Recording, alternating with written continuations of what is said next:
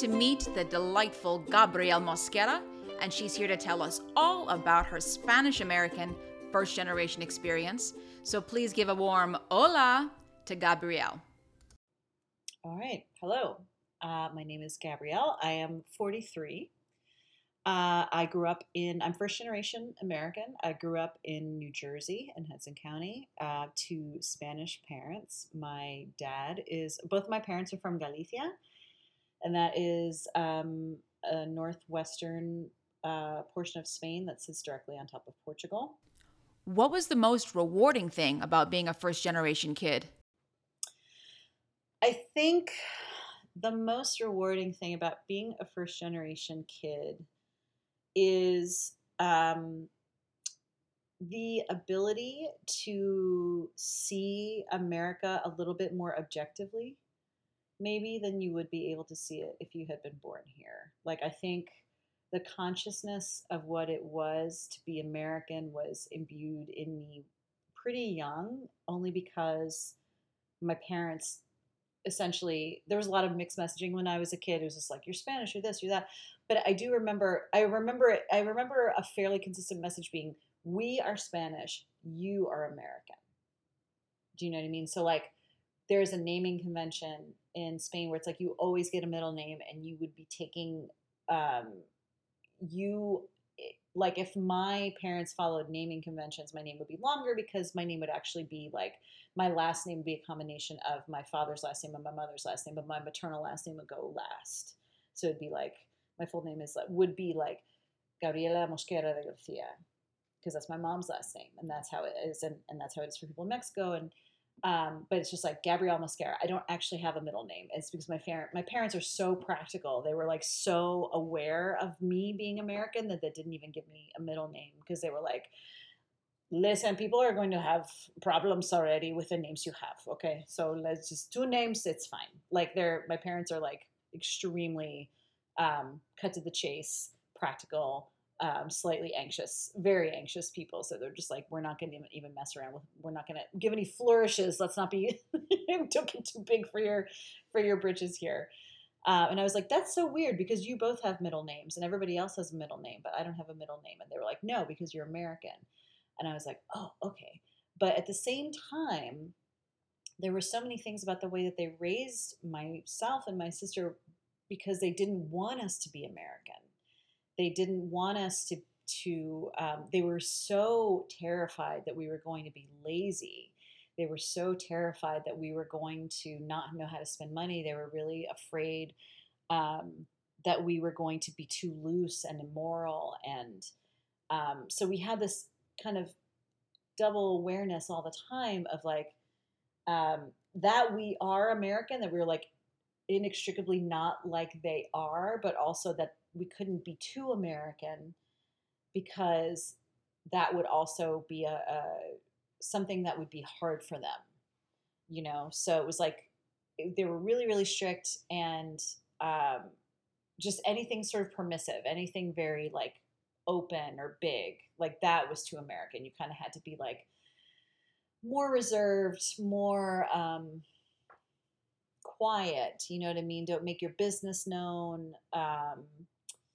You know, don't get too comfortable in a way. But I also credit it with making me aware of, in a way, of what Americanness was. You know what I mean? Not that I could put too fine a point on it, but I understood that the way that I was growing up was different than my American peers were growing up. That I couldn't sort of rely on this country to take care of me. You know what I mean? And as an adult, as a like absolute obvious American, I still feel that way, you know? And I think that is like an awareness that some people are sort of coming to as a result of a lot of crazy shifts in our lives in the past few years, or generally like there's a general kind of like widespread disillusionment, like this country's not going to take care of me. But I feel like I kind of was raised with that message, you know what I mean? That you cannot be too careful. You cannot rely on this place to value you. You know, you have to always. I think it totally comes from my parents' own experience of being upended in their own like childhoods. Like, you can't take anything for granted, And I was always exhausted by it when I was a kid. I was like, oh my gosh, but you're here now. It's okay. Like, geez, you have jobs. It's fine. Like, we have a house. You know what I mean? Like, it's fine. But I think having an understanding of the fact that, number one, like, you can't count on this place to take care of you. And also, like, hey, guess what? There are other things going on in the world. Like, we would talk about news at the dinner table that had nothing to do with America. Um, that I don't know that necessarily like other kids my age were having, or were, it's not like our opinion really counted, but like just the awareness of what was, watching other news channels and like listening to Spanish language channels and just understanding like at the same time that you're living this American life, life is happening elsewhere. What was the weirdest food you ever had to take to school or offer a friend?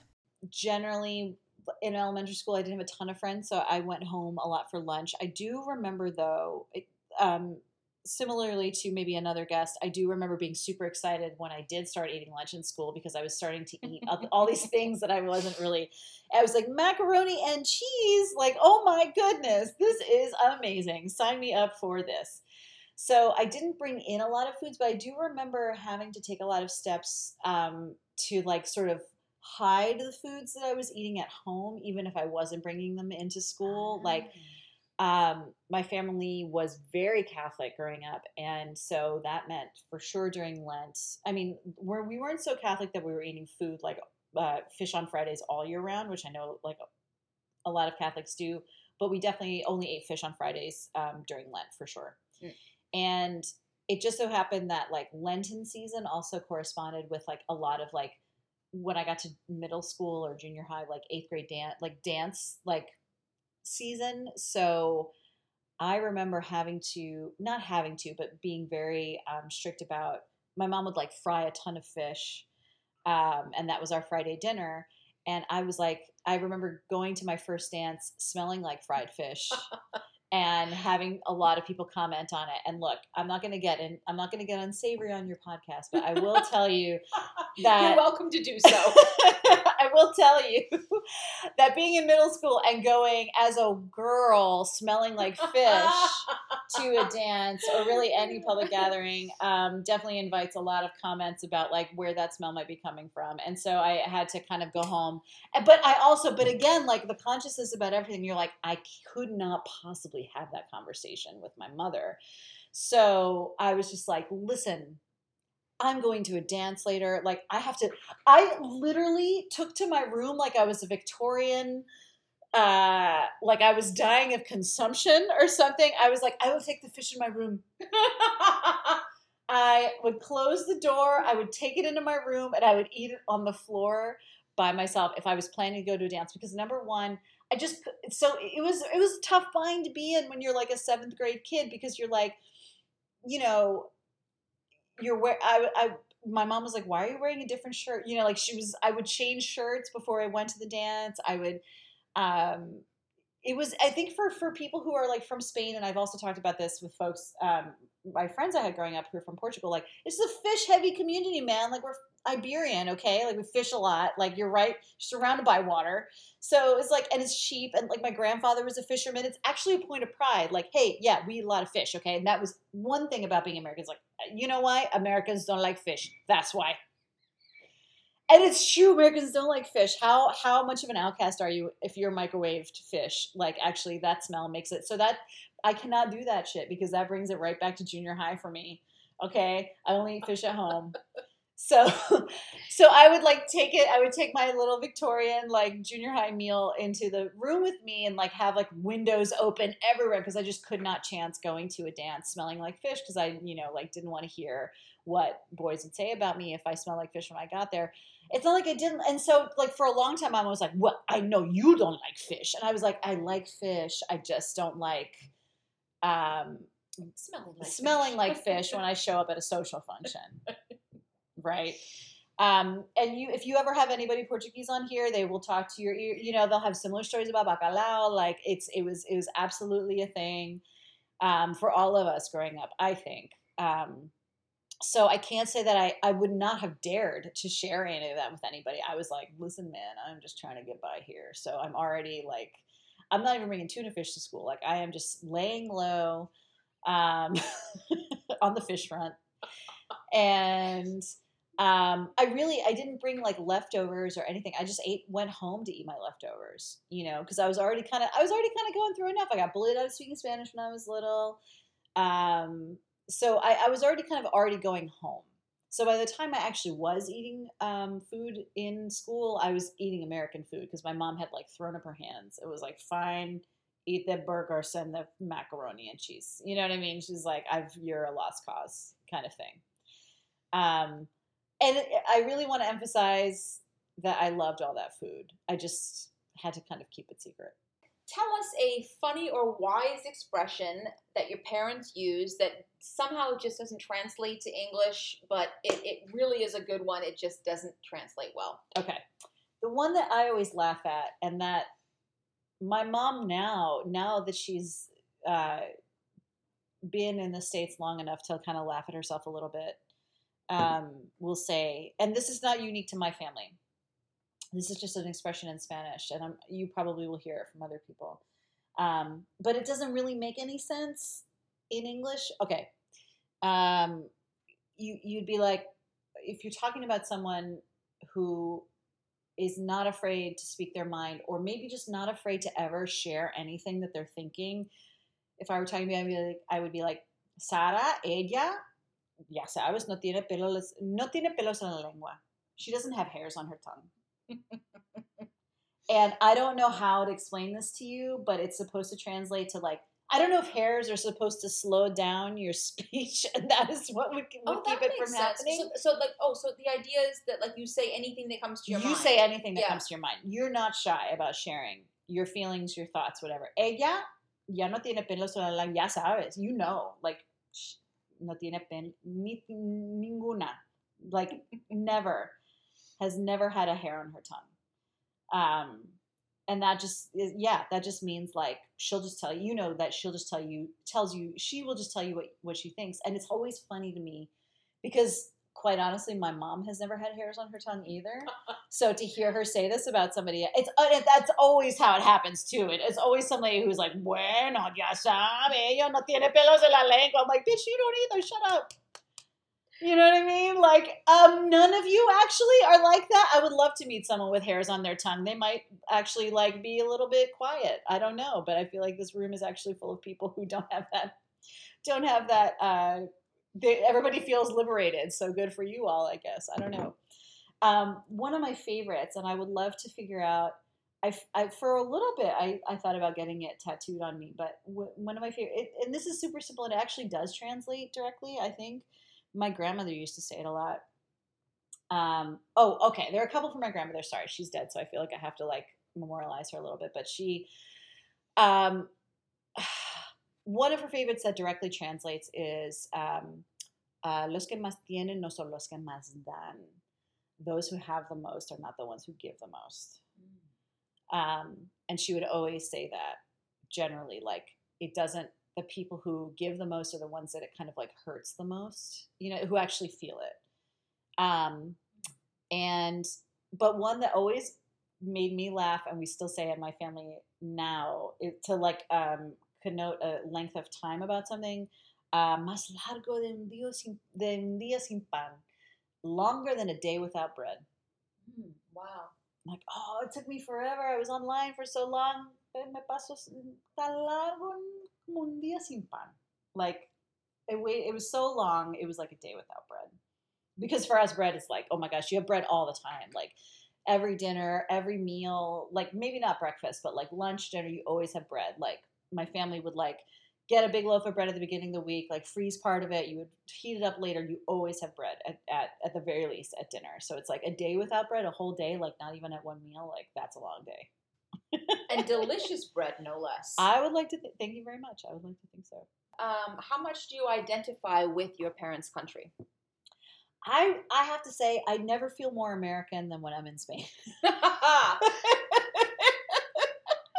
Like, I think I'm liberal. Like, no, honey, you need to go to Spain, and you have to hang out with like your mom's cousins who were like shot up for being socialist, or when Franco was like a dictator. You know what I mean? Like, I you kind of comfort yourself with this idea. You're like, it's fine. My family's not from here. Like, that's why I don't understand everything. That's why I feel a little bit off. And then you go to that place and you're like, shit, I'm fucking American as hell. I remember going for a Christmas, probably like in 2006 or 7, with my then boyfriend, because he was half Spanish and he had family in Barcelona, in like Catalonia. So we made this plan, and we were going to go spend part of the holiday with my family and part of the holiday with his family. And it was a Christmas Eve dinner, and my family had like prepared. It was like my mom's cousins. They prepared this whole feast, most of course totally fish, and which is great. But George W. Bush was president at this time, and so like I am there in my broken, sad Spanish, trying to talk to people. My cousin, I'll do this all in English. My mom's cousin was like, but tell me, why did you elect this man? And I was like, well, I tried to kind of take the way out initially. I was like, well, I didn't elect him, Concha, like, come on. And, she's like, yeah, but you all did. You American, like our family would call us, they don't call us Americans, first of all. If they call us Americans, they call us North Americans, because they were like, that we don't consider Mexico part of you. You know what I mean? Like, they're very like Norteamericanos. And actually what they really call us are Yankees. And be like, esos Yankees. You know what I mean? So it's like, but you Yankees, like, why did you, you know what I mean? So it was like, you're not us, you're them. So tell us why you elected him. And I was like, trying to explain, like the complexities of America. I was like, and here in this broken ass Spanish, I'm trying to be like, well, there's this expression that America is as much an idea as a place. My cousin was like, bullshit. She was like, your president, let me tell you something. She's like, your president should be flayed with a razor 1,700 times for every Iraqi citizen that he has been responsible for the death of. And I was like, I do not know how to respond to this, actually. Actually, I cannot defend any of this in Spanish. And I just realized, like, I'm playing a different ball game over here. You know what I mean? Like, I don't, I was like, I can't defend that. And I'm sorry, and it is not, I mean, it was actually, an interesting experience for me, because I totally recognized my parents and all of these people, but I didn't 100% recognize myself. But I felt like I was playing out the same role that I was with my parent. You know what I mean? It was just like, oh, I'm just doing this on a much larger scale. Yeah. Being over here. And being in Spain with my parents was also a really interesting experience, because I went with them. My mom had been back since she immigrated, and my dad had not. And so watching my dad sort of also realize that he was not Spanish anymore, like in real time, was really interesting. So in a way, it was kind of a little bit of a bonding thing with my own parents, because I was like, oh, we're all American now, like it or not. You know what I mean? Like, like you don't belong here anymore. Mm-hmm. And you might not feel like you relate to me, but we are all in this together now. Mm-hmm.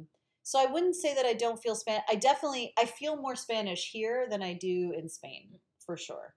When I go to Spain, I'm like, oh, I am very American. I'm very much like, can I talk to the manager of Spain? Because a lot of this is unacceptable. But I also feel like, but on the other hand, I get into conversations with a lot of people who are like, explain your country. None of this makes sense to us. And I'm like, I can explain it to you in a way that you would understand. Because I feel like I'm trying to explain to you a place that is like reckoning with a very, very difficult past, and like not doing a very good job about it. But I'm also a little bit salty, because I'm like, what have you reckoned with? You know what I mean? Like, I'm like, do you even know people who aren't Catholic? Jesus Christ. What would you do differently if you were to raise a child in another country? I think if I were to raise a child in another country, I would probably try to do my best to give them an understanding that they're kind of holding dual identities in them. That they are more than one thing, and that they are probably going to be confused sometimes. I would be like, hey, here's the thing. You are American to some extent, but you are also this, and you are also, wherever I was raising them, I don't, whoever their dad would be, I'd be like, but you're also this, but we are together also this, and we are here, and we have to, and we are, so you're also this. So I would at least try to acknowledge all of the kind of multifold identities that they were probably going to encounter in themselves before they went into a situation like school, or even just any social situation where they had to sort of, I would want them to not feel like they were fending for themselves, that they were not figuring themselves out in that way, that they, I would just be like, if you feel like any of this is hard or confusing, like just come home and talk about it. I feel like it would be helpful. I think it's helpful for all first generation kids to just be acknowledged, like, hey, you and I are different. You're going to be holding more things at the same time than I am. But like, I want you to feel like you can come to me and talk about it, and it's not going to be easy. It's going to be a little bit confusing, and it's going to be frustrating. But actually, you should be really proud of all the things that you are. I think my parents did the best they could, but I think there was a lot that they could not. I think there was a lot that they could not anticipate. I think they just kind of automatically assumed that my sister and I would have it much easier than they did because we hadn't immigrated. You know what I mean? I think they kind of felt like we, by virtue of being born here, would have an easy time. And that really wasn't the case for me, and I don't think it was the case for my sister either. So I think I would at least want to acknowledge that. So it's kind of a weird question, but can you tell us about a time, and I'm putting this in quotes, that you rescued your parents from an American-style faux pas? You can answer that however you want to, but some of us have gone through those kinds of experiences. And again, I'm using rescued in quotes. I don't really mean it in the literal sense. No, I understand. I don't think I've had to rescue my parents, but I do. Okay, so for a really long time, I don't know when it exactly happened, or I think there were like various cultural forces that made this happen, but there was like a golden period of time where speaking Spanish in public was sort of like magic. Like nobody knew what you were saying. And so my mom could talk to me in Spanish in a mall or like a grocery store. And that was like our secret code language. You know what I mean? Like nobody else was here who could actually understand us. And, that was fine. It was like time stopped and she was just talking to me. But I feel like at a certain point, that ceased to be the case, particularly where we go. We're going to like northern New Jersey. You know what I mean? It's just like, man, like, but for whatever reason, my mom just continued to kind of operate in the way that nobody else would understand what we were saying. But I had a high awareness that actually everybody here probably speaks Spanish, or at the very least, like has an awareness of what we're saying. So I've had to stop her a few times from like talking about a saleswoman who like very clearly could speak Spanish, or like likely could speak Spanish. Like to be like, I like the woman would be in Macy's and the woman would walk away, and I'd be like, Mom, I'm pretty sure she's like, no, I don't think so. And I'm like, I don't think that you can assume that she doesn't. So I think she knows what you're saying, and I think you need to stop talking about maybe getting this cheaper, or that she's cheating you, because I don't think that she is, and also I think that she understands what you're saying.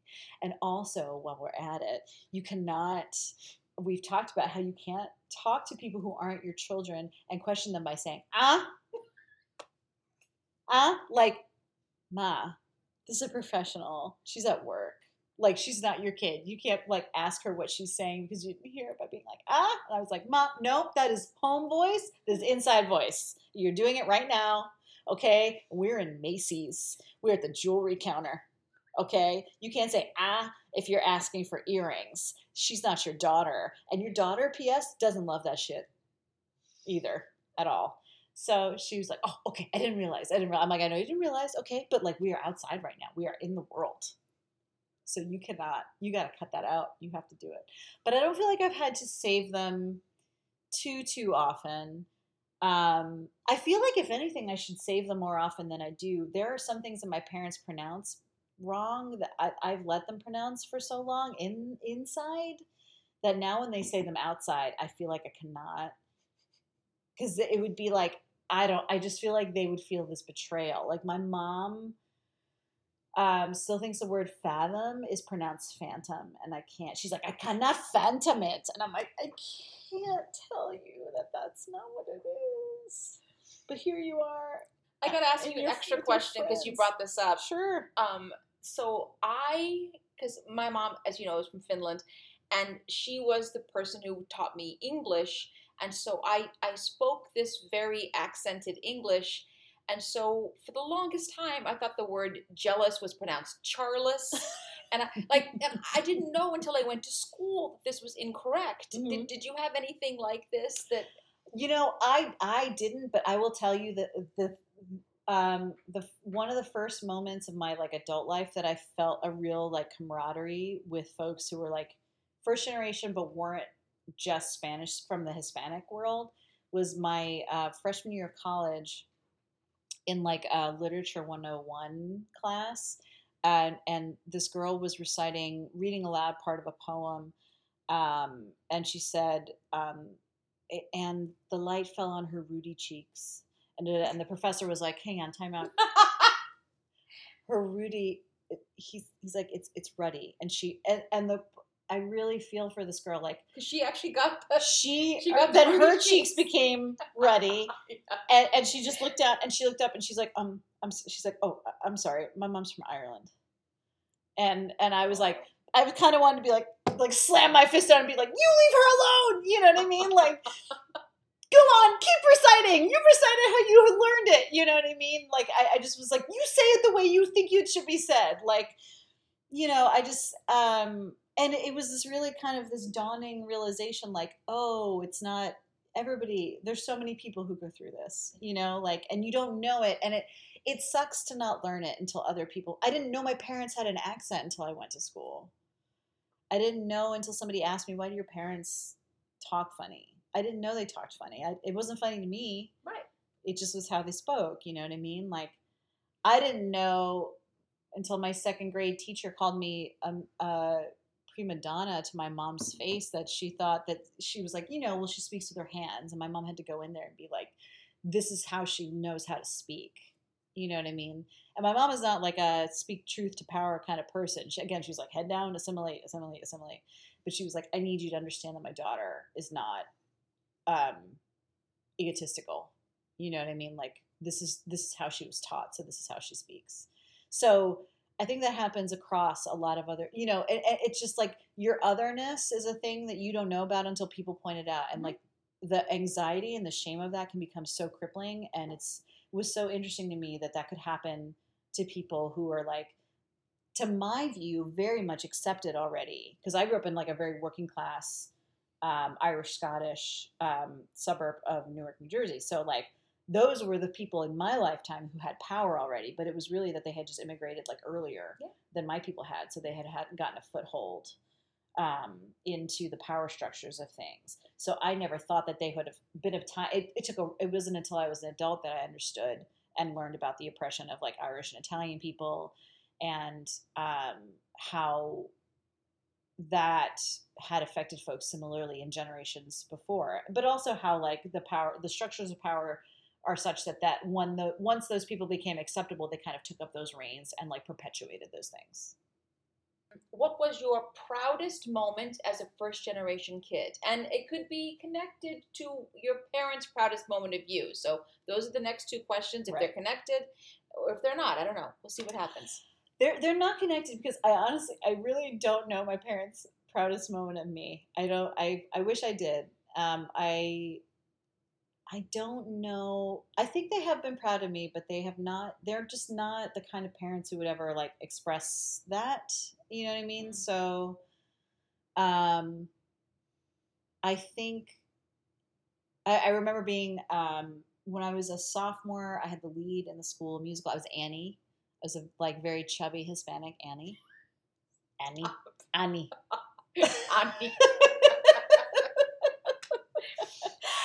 And the shows, it was kind of like this big thing because like someone, I kind of like allegedly like stole a part from someone who was a senior that year who had always gotten the leads in musicals. That woman had always gotten the leads in musical. Um, and it was really just that I was a better singer than she was, and I don't Good say for that you. with a lot of pride. I just like she wasn't that wonderful of a singer, and like it was also not a school that like a lot of people tried out for the musical. I really, really need to emphasize that. Like it was not, you know what I mean? Like it was not, a lot of people didn't do this. So, so it was like I was leading the show, and it also coincided with my 16th birthday. The second show of it was like Friday, Saturday, Sunday, right? Friday night, Saturday night, and then Sunday matinee. And the Saturday night show, that was my 16th birthday. So it was like a really cool moment for me because I was like the lead in the show, and it was my 16th. It's like that's what I was gonna do. My parents asked me if I wanted like a 16th birthday party, and I was like, no, I'm too busy. Whatever, I've got the show. So it was really more like I don't want to deal with that. And so I did the show instead of like having we wouldn't do like a quinceañera, like that's not a Spanish thing, but my family did have like sweet 16s. But I was like, I don't really want to do that. But what did happen as a surprise to me was that the cast learned that it was my birthday. And so they like stopped the overture at the end and they wheeled out this big cake. And they told the crowd it was my birthday. And so this whole auditorium of people sang happy birthday to me, which is really, really cool. And so my family was there and they had balloons and stuff. It was really, really nice. And I remember being, like going up to my parents after and being like, so that was really cool. And they were like, yeah, you were good. And they were like, like, yeah, well, you looked like you had a good time. I was like, I did.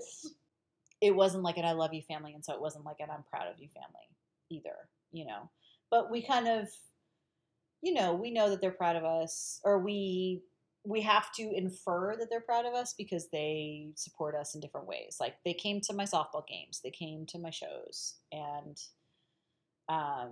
so I have to know that that was something that they wouldn't do if they didn't feel it proud. It's like, yeah, I don't know the answer to the question of when were they proudest of me because I don't know that. I don't think that's a thing they've ever actually said. But I can say that the moments that I feel proud to be a first generation kid are the ones that are also kind of like anxiety producing. And it's always when people ask me for directions. When people who clearly cannot speak English ask me for directions. And it's not because I've said anything to them or because I have said anything at all, but more that they just either look at me and see something in my face or judge something from my demeanor or whatever, but they're like, that person can help me. I feel like they are coming to me and they are trusting me to help them because they see something in me that says like, I don't think you're from here, or I think I recognize that you are someone who could help me and I feel safe enough to ask you. And as much as it's like stressful for me because I'm actually terrible with directions and all I end up doing is looking at the Google Maps that they're looking at, but translating a little bit. I feel like, okay, if you see me as someone who's also navigating this sort of liminal space in between being an American and not, and we recognize each other sort of across that thing and that weird middle space, yes, I'm happy to help you. I recognize you. Yes. How can I dignify your question? I will speak back to you in Spanish. And if you don't speak Spanish, I have my Google Translate on my phone and we will talk in Mandarin or whatever else that you need. Like if you recognize in me somebody who you feel confident enough to ask, you know what I mean? Because I think it takes a great deal of trust. Yes. To say like, this person might help me. Then it means like you understand, like we're all in this together kind of thing. Like we're all trying to figure out this subway system of this life. So yes, I will help you, whatever it is, like we'll figure it out together. What is the most peculiar foreign tradition you've ever had to explain? So Spain has its own little weird segmentations and they're always kind of internally battling with each other. But I feel personally like when people sort of take issue with general Spanish traditions, I'm like, I have to fight for all of us here. So the things that I felt like I've had to sort of defend or explain that are actually not even my own. So those are Catalonian traditions, and I think it's just because those have become more known in the like English speaking world, as more and more people have fallen in love with Barcelona. But they were things that were foreign to me, even as somebody who was coming from like the Northwest, visiting the northeastern part of Spain. So specifically in Catalonia, there are a couple of traditions around Christmas that are very scatological that I feel like I've had to take on the reins of explaining to people because they've asked me, because they're like, you're Spanish. And I'm like, yeah, but I'm not. Okay, you know what? Just ask me your question. And there are two things that, okay, there's the cagatillo, which is literally translated like the shit uncle, which is a little figurine that Catalonian people, again, I'm Galician, like I'm from the Northwest. But the Catalanes like to put this thing in like in the Belén, like uh, oh my gosh, the baptismal, when people put the Jesus and the Mary and the three wise men, the creche, like the whole the that whole setup, the manger scene, the manger. Thank you, manger. So when they set up the manger, Jesus, Mary, Joseph, three wise men, the animals, and then there'll be this rogue little like gnome, essentially like taking a shit somewhere. Wait, what? Seriously? Yeah, and his name is the Cagatillo, and it's like supposed to bring luck, I think. I know, but it's very like cheeky. You know what I mean? Well, I would say so. Exactly. And there's also so the Christmas Eve that night. There's the there's the caganer. Again, this isn't my region. Which the caganer is essentially a log that you put like a Santa hat on. It's like sort of, and you put like a face on it, like maybe googly eyes and like a smile. And that figure will like shit out presents for children also. Yes. So yeah, that's one thing.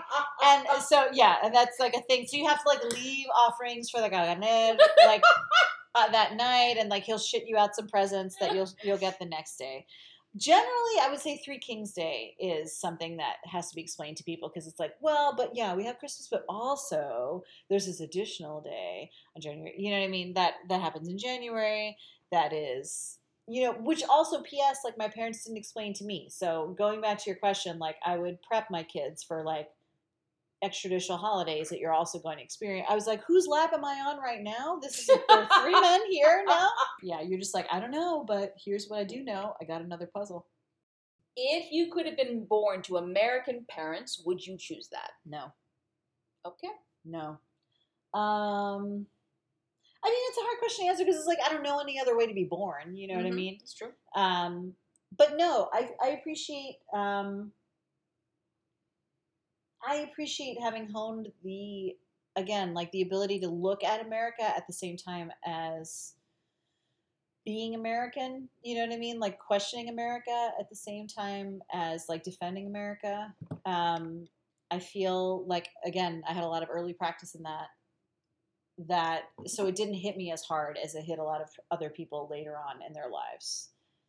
I appreciated learning that America wasn't the only country that exists in the world, that there are things that happen outside of here, that there are, I appreciated the ability to, and I know you've talked about this yourself, but I have always appreciated the fact that I have been able to form bonds with people who are first generation across a myriad of countries, hemispheres. And always that is something that you kind of like, you understand that, right? You see this too. You also see this. And there's something very unifying about that. And I think it is not so much that, I think what it draws attention to is the fact that there are a lot of unique things about America. itself, that no matter where you are coming from, you have a unifying thing, and that you are just learning this one unique place. Um, and you are all kind of struggling. So I think it kind of um, helped form me into someone who was able to be really genuine right away with people, because I was just like, hey, I don't understand the game that's being played. So like, do you understand this? I don't understand this. Um, and I think that's something that is part of my personality now. Like, you kind of cut a little bit sooner to genuineness, than I think folks who are born here might. I mean, that's a huge generalization, but I feel like um, there's something about not quite fitting in always that makes you just kind of be more open about not fitting. You know what I mean? For a lot of people, it can go the other way. For a lot of people, they're just like, I'm just trying to fit in and be as quiet as possible. But for me, it kind of was just like, well, I don't understand this, very loudly, like, well, this doesn't make sense, or like, at a certain point when you feel liberated enough to say, I think this might be because my parents aren't from here, but I don't understand this thing. Or you're just kind of like trying to establish a baseline with other people. Like, do you see this thing that I see? And I still feel a bit of a separateness sometimes from people who don't have that experience. Where I'm like, you're kind of all in on uh, a lot of uh, I don't know how people are going to take this. A lot of the myths about America, you're kind of all in on that. That I feel like I'm not all in on. Which is not to say that I don't feel American or proud of being American. That's not true. But I have always felt free to question America. I've always felt like that is something you should do. Because I have always been from people who came here for a promise that was made. And so when the promise hasn't necessarily been kept in the way that you thought, they've been willing to kind of voice that, if only in the comfort of their own homes. Before our last question, did I miss anything that you'd like to add? I just want to give a shout out to all the kids, all the kids Absolutely. that are growing up, kind of trying to, it's a lot to carry as a kid, and often you're really very safe and cocooned in your little house until you get to school, and that is really the first time that you come into contact with kids who um, you might all live in the same zip code, but you're coming from different incomes, or you're coming from different experiences, and maybe your parents' income equals their parents' income, but you're not coming from the same place. And so, like, again, that's often when you make the discovery that you are not the predominant, you are not the assumption. I would say it's important to capture all of our stories, because I think so many, being first generation means you come from a generation of people who are just trying to survive, and they would not have thought of themselves worthy of storytelling. So to the extent that you feel safe and you feel okay here, use that to go back and find and record the stories of the people that don't necessarily see themselves as worth talking about. It's important to do that. And I'm glad that you're starting to do that here with your podcast. Well, thank you. So the final one, and this is truly because every first generation kid I know has a wonderful impression of their parents that they do. Can you do an impression of your parents for us? Sure. Okay. So, I'll do two different scenarios. Again, like, the predominant voice in my impressions is always my mom, just because she talks more. But the first one is both of my parents. I am still friends with the person who was my high school boyfriend. And I went to his wedding. And this was years and years and years ago. And when I did go to his wedding and I came back, I remember visiting my parents afterward. And they asked me about the wedding. And they were like, how was it? And da-da-da. And I said, oh, it was lovely. I described the ceremony. I described the reception in great detail, thinking like these were all the things they wanted to know about the food, the dancing, da da da.